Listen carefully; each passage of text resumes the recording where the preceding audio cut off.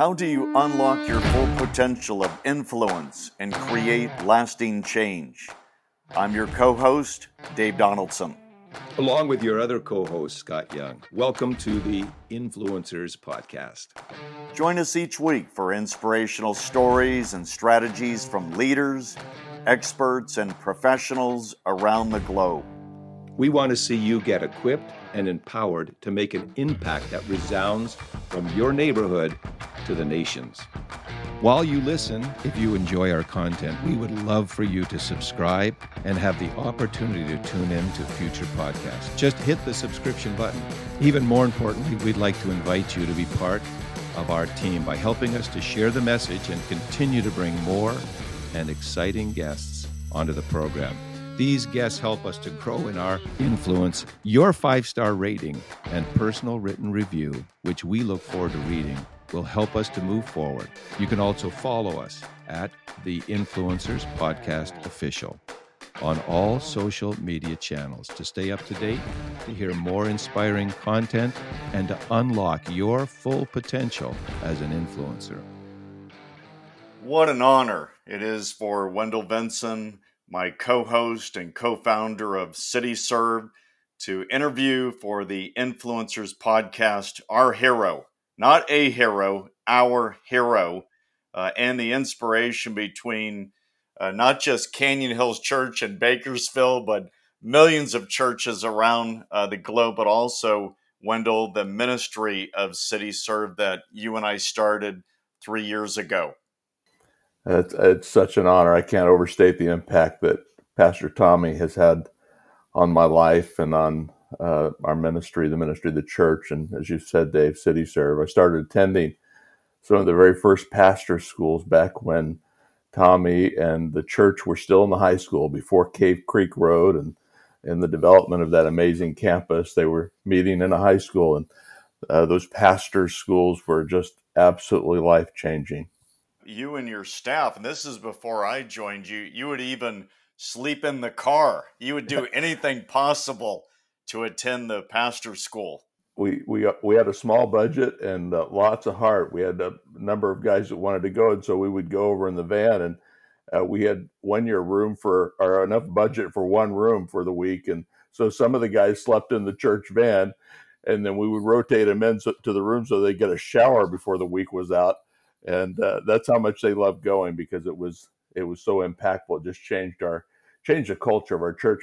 I think too, 1 year we went over and at the pastor school event at the last evening, they have a major outreach, and Tommy would tell everyone, go out into the streets and find someone to come to church with you. And we did. We went out and found a young man. His name was Angel. We found him on the streets of Phoenix, took him to church. He got saved, and everybody was so excited. We didn't want to take him back to the street, so we took him all the way back to Bakersfield, and he lived with us there in Bakersfield for about 6 months, and attended the church and worked for one of the men in the church. And I've thought back to that so many times, how impactful it was. It just changed everything. After those experiences, the church never looked back. We just never looked back because we were changed. Well, Pastor Wendell and Dave, that's why I'm so excited being with you today, because both of you, your whole life has been involved in compassionate ministries, and we both have the same kind of heart. And so I'm so excited to be with you guys today. You guys have made a difference truly in America, finding needs and finding hurts and finding empty stomachs and filling them. It's just a wonderful, wonderful adventure we're on. It is, and for those that perhaps don't know you, which I know is a very small number, I want to give just a little background before we ask you some questions and drill down on your incredible book, What If? What a great title, What If? But Pastor Tommy Barnett is the global pastor of one of the largest Assembly of God churches in America and in the world, the Dream Center Church in Phoenix, Arizona. The church has become known as the Church with a Heart because of its more than 260 ministry outreaches each year. Thousands upon thousands give their lives to Jesus Christ. They're baptized. And if anybody has seen the parade of ministries there, let me tell you, Jesus leads the standing ovation. It's unbelievable. Not a dry eye in the place. Pastor Barnett is also the chancellor of Southeastern University, where my daughter attended, which named its ministry school the Barnett College of Ministry and Theology. In 1994, Pastor Barnett and his son Matthew also founded the Dream Center in Los Angeles, an inner city church and outreach center that touches the lives of, get this, over 50,000 people each month. I mean, talking about a model. And Wendell and I have had the privilege of working not only with that Dream Centers, but Dream Centers across the country, even most recently with the Farmers to Families food box program, where we distributed 17 million boxes through the local church. And by the way, Tommy, I remember, and I know Wendell does too, you helped raise a budget for converting the hospital into the Dream Center by walking 400 miles, 400-mile trek, which, 700,000 steps from Phoenix to LA. So what's up next? Well, I've kind of left it to my sons now. Matthew, as you know, did the 777, which was marathons in 7 days on 7 continents. That's right. Literally 7 marathons, 7 days on 7 continents.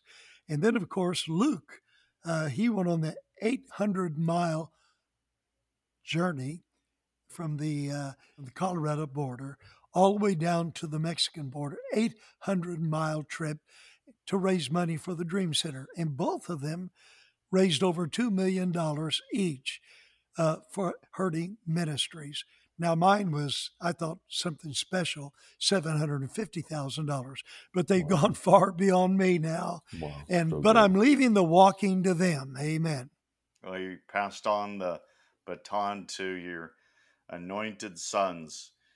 Pastor Barnett has authored several books, including Multiplication, Hidden Power, incredible book, and the newly released What If, and also continues to spearhead the Saturday Soul Winning Society, which has been used around the world. I've seen that in Africa and India, and churches, leaders around the world are using that to win souls for Christ. He's known for many, many, many quotes, but I would say the one that is used still to this day, no telling how many pulpits: find a need and fill it.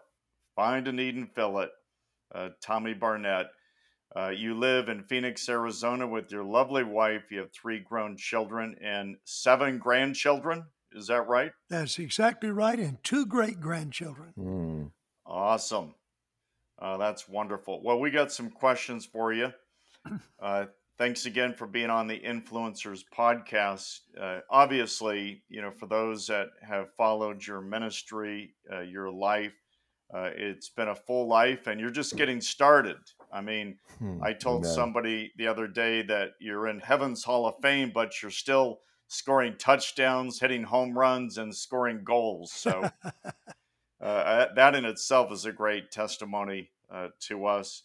But for our listeners that don't know you or don't know you well, you got started on this journey of compassion and outreach around the world many years ago, and you founded the Dream Centers. Can you unpack that for us? It's true. It has been many years ago. I've been in the ministry for 67 years. Praise I God. started when I was 16 years of age, and I'm now 83 years of age. I've been married to the same old gal for 56 years. I'd rather fight than switch, I've traveled around the world many, many times preaching the gospel. I checked the other day, and I have now about 6 million miles on American Airlines alone, just preaching and traveling around the world. But it all started as a 16-year-old boy when I started to launch my ministry. You see, my dad was a pastor of a very successful church in Kansas City. Matter of fact, it was one of the three largest churches in the Assemblies of God.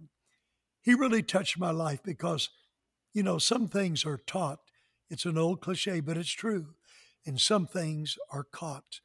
As a small boy, my dad would take me with him when he would visit hospitals, and I would see the dying, the hurting people. My dad loved children, and he started, and many people feel that he was the father of the bus ministry. So he would take me out on the bus, reaching out to kids, and soon he had 10 buses bringing people to the house of the Lord. He touched my life. So when I went to my first church in Davenport, Iowa, the first thing I did was I bought a bus. And the church that I took over was a church that was very legalistic, really kind of a backward church. A bunch of saints who just wanted to be blessed, but did not want to be a blessing. And I said right then, I'm not going to spend my life preaching to a church full of Christians. I'm going to reach out to the lost. Amen. And we began to do that. And our church grew from 76 very negative people to a church of 4,000 people in 8 years. At that moment, God spoke to my heart, and I got an invitation to go to Phoenix. It was a very small church here, 200 people. And it was a very church that had been through a lot of trouble. They had had 6 pastors in 10 years. It was kind of known as a troubled church. But I wanted to be in a city that I could never reach everybody in my lifetime. I accepted the invitation. Many of you know the story there, how God blessed the church. And we went from 200 people to now we run probably the outreaches with our 8 campus churches, around 25,000 people every single week, reaching people. But we kept reaching hurting people. And then God spoke to my heart one day as I looked at our church becoming big, auditorium, about 5,000 to 6,000 people, very affluent people. And God spoke to me and said, your church needs a new dream. And so I said, as I began to pray, let's take the biggest challenge that we can be in. Where is the greatest need in our nation? Well, I looked at LA and I thought, look, there's a city in trouble. There's a city that needs a great church. It has everything. It was pointed out to me by George Wood, who asked me to go. He was the superintendent of the Assemblies of God. He said it has everything in LA. It's entertaining capital of the world. It is a place where sin abounds greater. It has the 6th largest economy in the world, bigger than even France. It has everything but a great church. And so we went and we began to reach out. We took a little church that was started in Azusa Street. That's right. It was the first church that came out of the Azusa Street revival called Bethel Temple. And that's where we started. And God began to bless. We realized that we needed a bigger place. We didn't go to LA to start a dream center. We didn't know what a dream center was. There was nothing quite like it. But we realized that before we could build a great church, we had to build great people. It was easy to get people saved, but it was hard to keep them. So we began to disciple them. And it got so big we didn't know what to do. One day, somebody told us about a place called the Phoenix Hospital. It was the old Queen of Angels Hospital. And he said, why don't you see if you could buy it? It's for sale. Well, they wanted over $16 million for it. All we could offer them was $3 million. But you know what? They accepted it. Mm-hmm. They accepted our offer. And through a miraculous move of God, the Dream Center was born. But we did not go there to build a church. We went there to build a Dream Center. Today, there are 260 Dream Centers in America, and we don't know how many around the world. So that's the way we started. We found needs, and we filled them. We found hurts, and we healed them. So beautiful, Tommy. You've written a new book, Tommy, called What If? My Story of Believing God for More. What prompted you to write the book in this season? Well, on my 80th birthday 3 years ago, they had a big celebration in our church, and it was quite moving. They invited our friends and people, many of them that influenced our life. And one of them was the president of Southeastern University, which you mentioned, that I'm now the chancellor of. He stood up at the presentation and said, "We'd like to commission Pastor Barnett to write his memoirs, his life story." So that was the beginning of it, that we would write a book that was commissioned by them. It would be used in the Bible college, and it would be used to touch people we trust all over the world. So we called it What If? This is not a negative book about, what if we'd done this or what if we'd done that. The book was about what if we would have taken the challenges that are before us. I know many people that are listening to this podcast, for instance, have often said to themselves, "Well, I never saw a vision," or "I never had a dream," or "I never heard a voice about God saying this is where you ought to go." And by the way, I'm not against those things, but God never spoke to me that way either. The way that God has always spoke to me with any adventure or venture that we stepped out into was He opened an opportunity, a possibility. And I looked down that road and I said, that could be God. I'm not sure. But what if it is God? So I decided that I was going to go down that road, because if I did not go down that road, I would never know if it was God or not. So I went down that road, and God provided for it. And one of the ways that you can tell if it was God is there is always provision for that vision if it is God's vision for your life. And that opened up another door.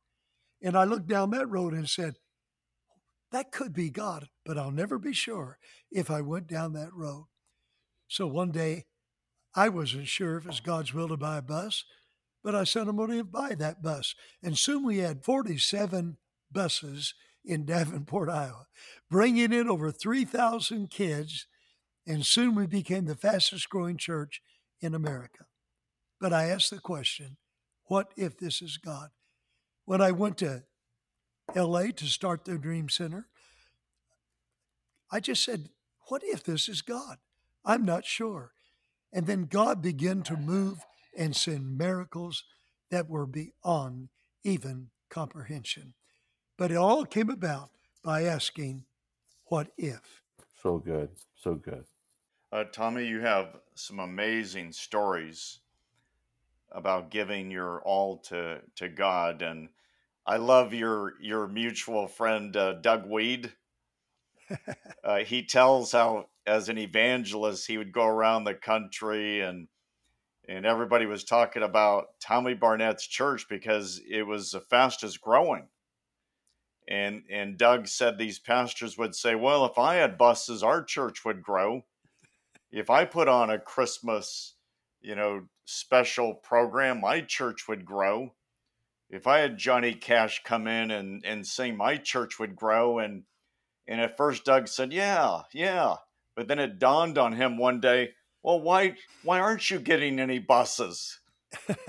Why aren't you reaching out to your community through Christmas programs? And there's nothing wrong with having Johnny Cash in. And so you've always dreamed big, and you share a lot of great stories in the book. What are some of your favorite stories that you put in the book, What If? Well, there's so many of them. At the time that it happened, it was the story. It was the event. It was the greatest thing that ever happened to me, because I've learned to celebrate every little victory along the way. And that keeps the dream very, very exciting.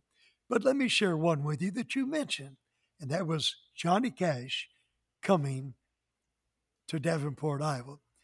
One day I was invited, because of the growth of our church in Davenport, to go to Nashville, Tennessee, to preach for a pastor named Jimmy Snow. His dad was Hank Snow, the legendary country singer. So I went and held him a revival. And one night, guess who walked in? June Carter and Johnny Cash. Well, I was going to preach a different message, but I changed it. I preached on what should it profit a man if he should gain the world and lose his soul. When it was over, Johnny Cash and June came to me and said, Reverend, I really enjoyed that message. He said, I'm going to think over what you said. I need to think about my future and my life. I had to leave. He said, I'll be back. And he came back Sunday. And as I understand the story, when the invitation was given by Jimmy Snow, Johnny Cash and June came forward, surrendered their lives to Christ.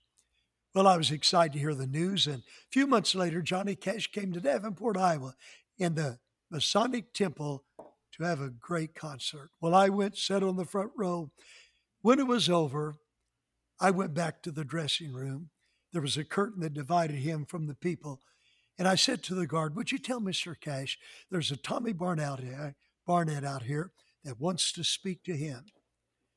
And I heard a voice behind the curtain say, send the Reverend in. Well, I went in and I said, Johnny Cash, I have a vision.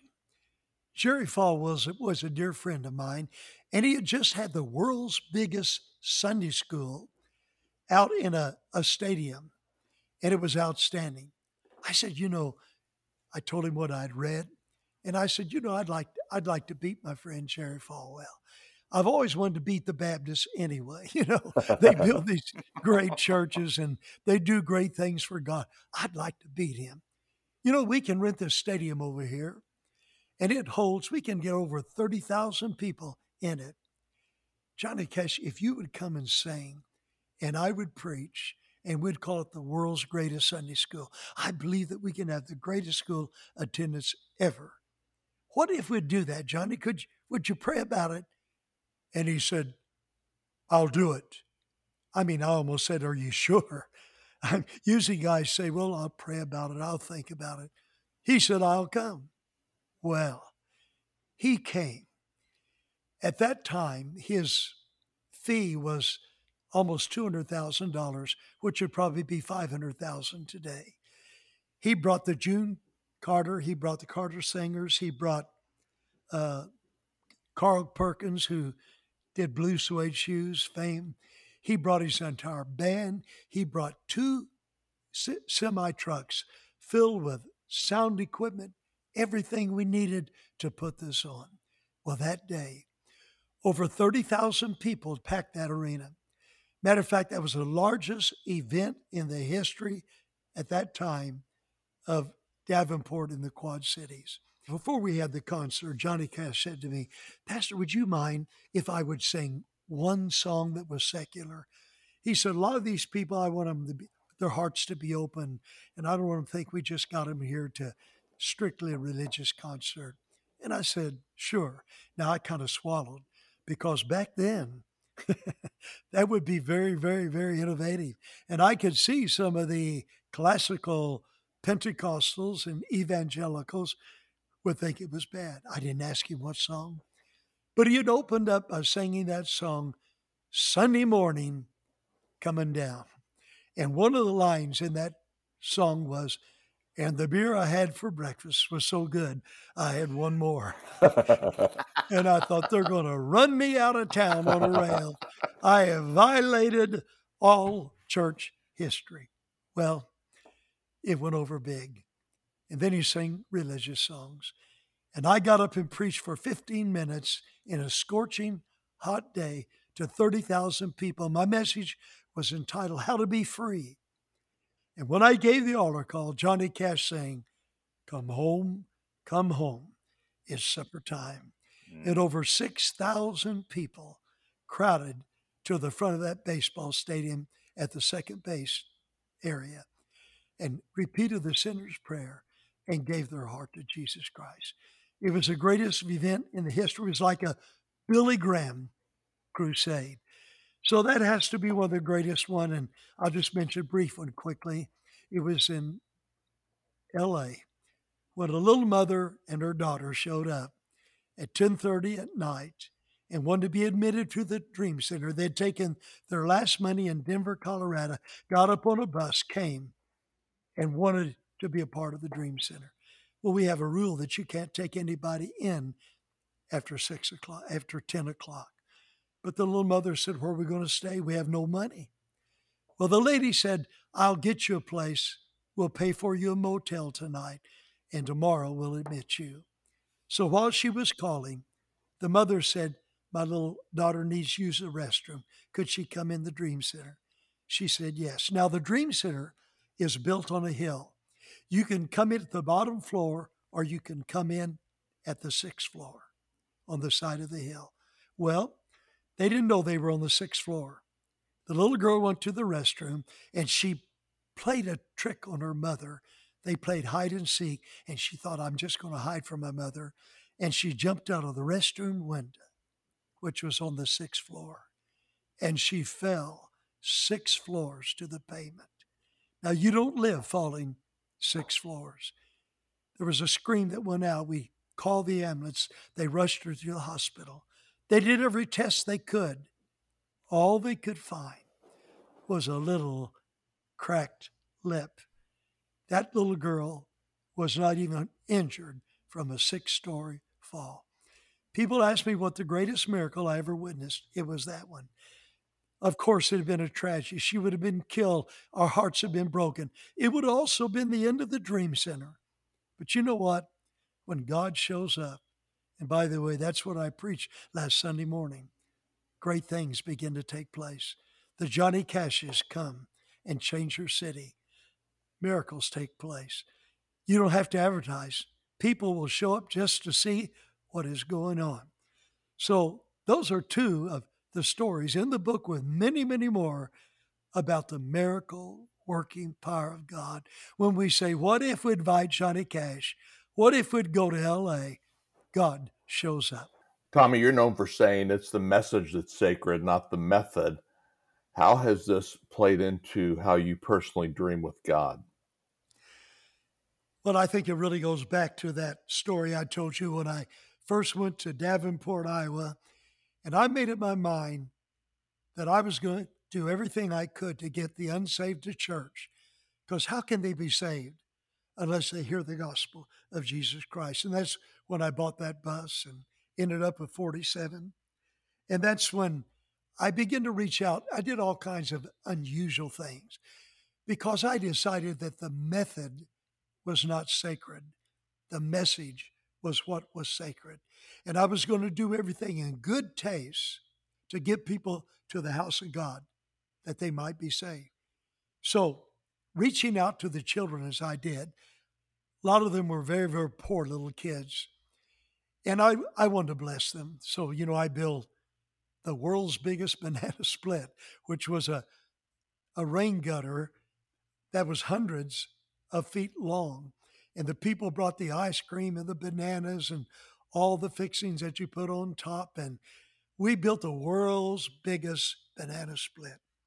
And then I built the world's biggest popsicle, which was 6,000-pound popsicle that we made in the ice house. And I had 2 4x4s for the popsicle sticks.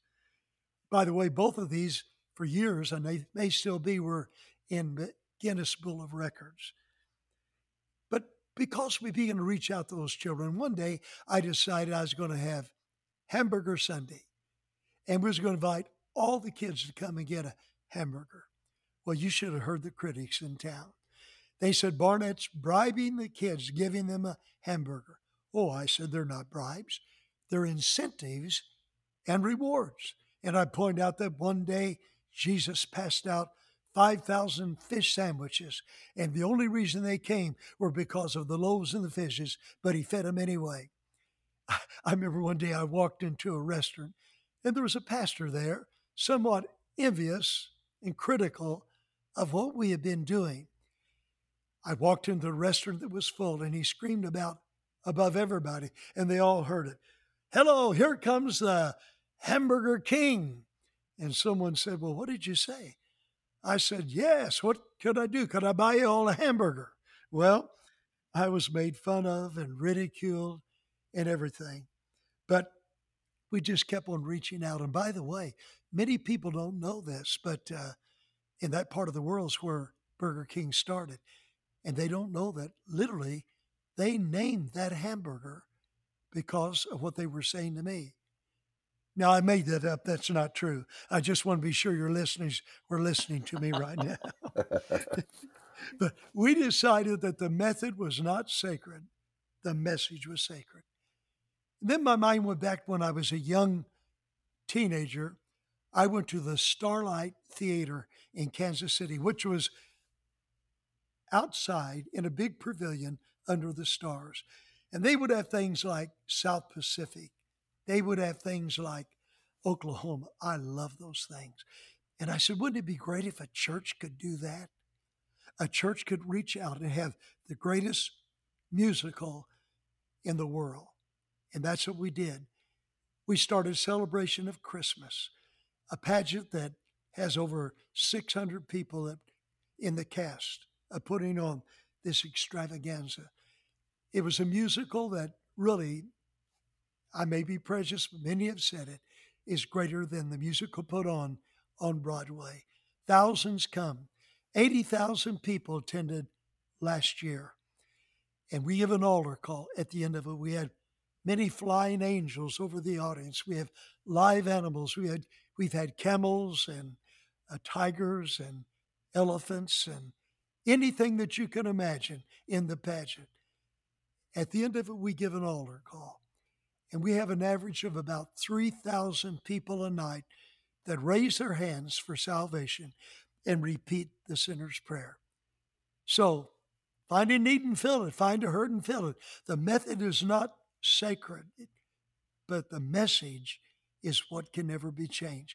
And everything that we've done to reach the lost, sometime innovative, sometime extreme, sometime different, was given for one reason, to give an altar call. And I'm against pageants without altar calls. I'm against many things just to get the unsaved out. We have the sophisticate of our city that come to this pageant. We have the who's who that come. We've had presidents to come and senators and mayors, but we always give an altar call. The message is sacred, and that's what we got to remain to. And that's inspired outreach around the world. And I know for my brothers and I, who, as you know, started Convoy of Hope, the outreach component of that was inspired by you. And I recall being at an IHOP with a napkin, and we had just done a food distribution with Operation Blessing, and it was all well-meaning, but it was somewhat dehumanizing. You know, people were like flocking to find groceries in the middle of the field. And so we started developing all of these different parts of a citywide outreach, from a big kid zone to a medical tent, job fair, and God, you know, has used that to reach millions. But that was inspired by you. Well, let me say a word about that. You know, Dave, you and Pastor Wendell, the great minister you started that reaches out to hurting, the compromised, the people that need help, has touched the world and touched myself and Convoy of Hope that you mentioned there. They have supplied truck after truck after truck, along with the great ministry you're part of now, literally has fed the multitudes and the hurting people. And I just want to thank you, because you know what? We are workers together with the Lord. It takes everybody. I'm a church builder, but the church can never be built without people that are supplying the fuel that helps us reach the people. Because, you know, hungry people, when they are fed, they're open to the gospel. Jesus knew that, and Jesus did that. Tell me, we have a lot of leaders that are listening to this podcast. They're influencers, you know, pastors, youth pastors, children's pastors. And it seems to be really popular right now to roast pastors. You know, obviously there are many pastors that decided during COVID to take a long sabbatical and to do kind of a weekend production. through their computer. And now churches are reconvening for the most part. But a lot of pastors are discouraged. They're set back, and they're wondering if they're even going to have a church when they return. And there's a lot of fear. What would you say to these pastors right now? I would say to them that this is the greatest time of ministry in the history of the world. I believe now God wants to send a move of God, a revival, a great awakening. We just call it when God shows up at our church. And we believe that revival is not coming. We believe at our church right here that a revival is here right now. Right now is the beginning of a revival. And I'd like to say to you that right now, when churches are not opening, and now they are open, we opened early, and a lot of our people, our church grew because a lot of churches were closed, and people felt bad because they had no place to go to church. And now that the church is opening, we're having the greatest growth in the history of our church because we realize now that our country is in bad shape. If our country's ever needed God, we need it now. Values that we have held on for years have been destroyed. We're taking a stand for Christian values. Our schools are destroying our kids. Our universities, when a kid enters university and they come out now, it'll be a miracle if that kid is still serving God. They have to have some kind of Christian influence within our lives. So we decide as a church that we're going to train them. We develop programs in our church to literally train them in Christian values. Things about what's wrong with abortion. Things like the value of marriage and who should it be done by. We're taking stands about why Israel is so very, very important, why we must stand with Israel and pray with Israel. Our kids are shocked to hear about this. They've been taught opposite in the school. So I'm saying today, be encouraged, but if you will take a stand, there are people that are wanting to help you that will come to you when their churches are backing off. Don't back off. I'm not talking about politics. I'm talking about Christian values that need to be taught by the church that are taught in the Word of God. That's such a good word, such an important word, Tommy. What would you, Tommy, tell a pastor who has a dream? They feel like that dream's is God inspired, but it just seems too big. Personally, financially, culturally, it just seems too big. And maybe they're fearful to take that step. What would you say to them? Well, first of all, I would say to them the biggest fear is before the battle. When I see a battle that is ahead of me, I get afraid. I think about it. I'm fearful. But once I get in the battle, I kind of enjoy it. I like a good fight against the enemy. I know we're going to win because we have the winner on our side. But the battle is always before the battle, before going to LA. Oh, I fought that battle. I mean, there was fear in my heart. What if I fail? What if people say Barnett was a fool for trying to buy and this great hospital? It all had to be repaired. It would take $15 million to repair it. How would it ever raise that kind of money? How would that ever take place? So starting is the fearful part of it. But I think better yet, it can be told in a story. There are three great events that took place in my life, three of them. I've kind of mentioned them before, but I want to put a bow on it right now. First of all, the greatest event that I experienced that time was the coming of Johnny Cash. Can you imagine how I felt when I saw those 6,000 people come to accept Jesus Christ? Well, when it was over, I walked out in the parking lot, and I tell you, I was shouting, I was jumping. I never thought God would use a little guy that didn't have a lot of background, didn't have a lot of degrees, to see a Billy Graham crusade in his own city. It was a mini Billy Graham crusade. But there was a little guy that met me on the parking lot. He always shows up when something big happens, and tears are streaming down his cheeks. He said, Pastor, I never expected in my lifetime to see what I saw today. I never expected that God would use our church like he used us. Pastor, this is wonderful. I'm so proud of our church. Pastor, I'm so proud of you. And then he paused and pointed his finger at me and said, but Pastor, you can do more. Fast forward. I'm now in Phoenix, Arizona.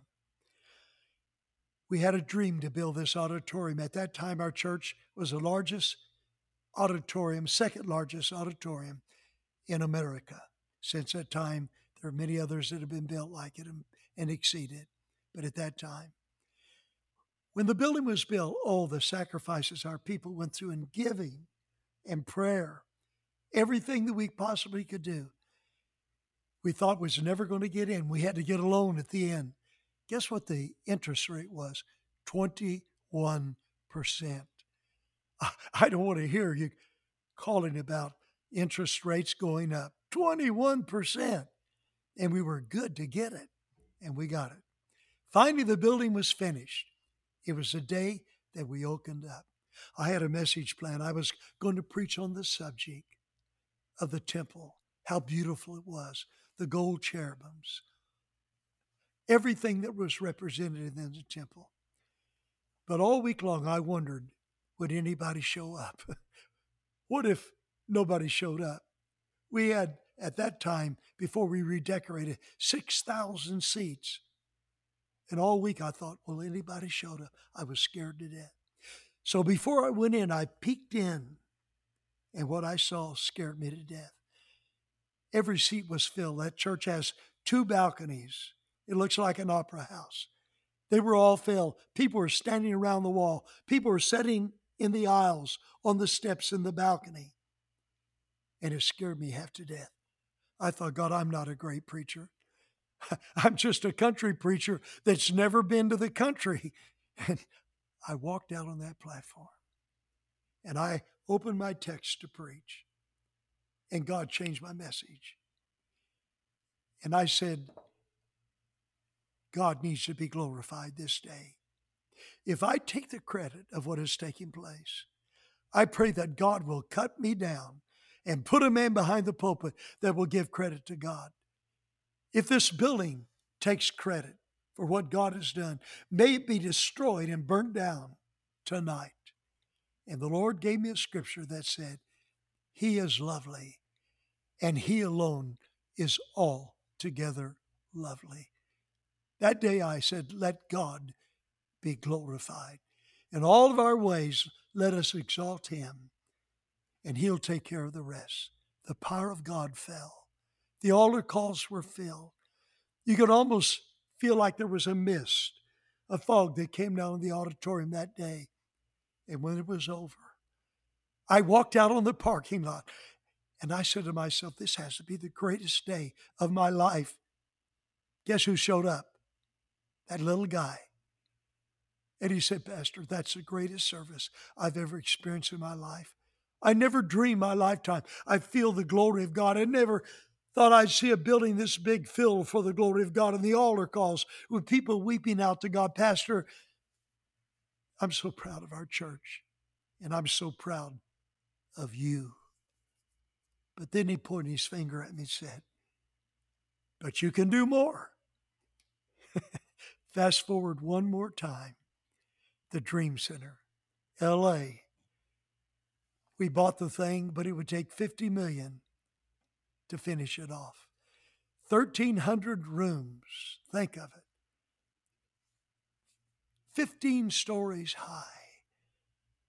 It took thousands of dollars just to keep it running, to take care of the needs of the people. I never expected to see it paid for and finished in my lifetime. But 5 years ago, I took the elevator up to the top floor, got off, and there on the top floor, we had chairs set up and we had a beautiful service. And we burnt the mortgage of the Dream Center. $50 million it cost to build it. It was completely finished, every room debt free. I went down the elevator, I walked in the parking lot, and I said to myself, this is the greatest thing that I've ever seen, the greatest miracle I've ever experienced. I wasn't walking, I was skipping across the parking lot. But guess who showed up? That little guy. And he looked at me and he pointed his finger in my face and said, Pastor, I never dreamed that we would see this day, that it was finished, but much less paid for. But he looked at me and said, but you can do more. And I want to be that little voice that when God blesses you, Pastor, and when he gives you a great victory in your church, I want to be that little voice that you hear, that little hoarse voice in your mind that says, God's sure proud of you. I'm proud of you, but you can do more. Because, friends, you can be sure the dream is God's dream if it's bigger than you. So don't be afraid of the big dream. You'll say, were you afraid to go? Yeah. But when I got there, all the fear left. I was in the middle of the battle and it was so exciting to see the miracles that came that way. If your dream is bigger than you, it's probably God's dream. But number two, if you can't let that dream go, because discouragement will come, delay will come. Did you know how long I had the dream for the Dream Center before the Dream Center became PASS? I drove by Angelus Temple one day holding revival in LA, and God spoke to me and said, someday you're going to be the pastor of Angelus Temple. I said, God, that could never happen because they're Foursquare and I'm Assemblies of God. And we have no dealings one with another. Isn't that pitiful? But you know what? God brought those two great denominations together. But I could not let the dream go for 40 years. And last of all, you can be sure that the dream is God's dream if you're willing to give your life to that dream, to literally die for that dream. I'm so convinced that the dream that God has given me, that I would gladly lay down my life to see it come to pass. And there are pastors that are listening to this program today. God's giving you a dream. And though the dream tarries, it'll come to pass if you faint not. Don't let it go. At first, you have to hold tenaciously to the dream because dreams want to get away when the critics come, when the delay comes, when the lack of financials come. But give your life and don't let it go and be willing to die for that dream. Tommy, another great man of faith, once said, attempt something so big that unless God intervenes, you will fail. And you have modeled that for us and leaders around the world. You know, you also once said, I like concluding my sermons. That's why I give multiple conclusions. And we hate concluding this time with you because this has been like a transfusion of hope and faith. But we need to end, and we want to ask, how can we get copies of your book, What If, for our families, business, and ministry teams? Yes, I'd like to answer that, but I do have a conclusion. People ask me all the time, Pastor, if you could live your life over again, is there anything that you would do different? I had to think about that because I'm always looking to the future. But I looked and I thought, yes, if I could live my life over again, I would dream bigger dreams and I would take bigger risks because every dream that I dreamed, every risk that I took, God did exceedingly abundantly above all that I could ask or I could think. Yes, this book is available. You can get it by TommyBarnett.com or Amazon will carry this book. Any place where good books are sold, well, this is available. Tommy, can you conclude our time praying over our listeners? Yes, I'd be honored to. And Dave and Pastor Wendell, I sure love you guys. You are world changers. Thank God for what you're doing for these pastors. And I really trust that our little talk today has been a blessing and will encourage them to do great things for God. Let's pray. Father, I want to thank you for being the great God that you are. You are the God, the only God. And Father, you told us in Proverbs 3:6, my life scripture, that if in all of our ways we'll acknowledge you, then you will direct our path. And Father, our job is the first 6 words of that scripture, is in all our ways to acknowledge you. And that's what we've done today. If people have gotten anything different, it's to acknowledge the blessings of God upon the life of this church, the life of this failing man that they've heard today. My job is to acknowledge him. And the last 6 verse goes like this, and he will direct thy path. That's your part, God. So God, if we'll spend our life bragging on God, acknowledging that anything is done is him, God, you're going to direct our path. We don't have to worry about being in the will of God. We don't have to worry or not whether this is the path or not. If we'll acknowledge you, you're going to direct our path. And I pray, God, a special anointing on every man or woman that listens to this program today. The dreams that they don't tell anybody about because they're afraid that those people would laugh at them. God, you won't laugh at them. You will be pleased to hear their big dream. I pray that they will come to pass, and may your Holy Spirit anoint this broadcast and anoint the ears that hear it. I pray in Jesus' great name. Amen. Amen. Amen. Tommy, thank you for joining Wendell and me on the Influencers Podcast. And please go to TommyBarnett.com to purchase this book for your family, friends, business, co-workers, ministry partners. And you can also go to Amazon as well to buy What If. Thank you, Tommy. Thank you, Tommy. Thank you. It's been a great joy. We love you and thank God for you. Thank you so much. We hope you enjoyed this episode of the Influencers Podcast on the Charisma Podcast Network. If you haven't subscribed to the podcast, please be sure to hit the subscription button. You can help us to reach more people and bring more great guests onto the program by giving us a 5-star rating and writing a personal review about how this podcast has personally impacted you. We love to read your comments. We'd love you to follow us at The Influencers Podcast Official. That's on all social media channels to stay up to date, to hear more inspirational content, and to unlock your full potential as an influencer. Remember, folks, use your influence to move people closer to Jesus and his mission.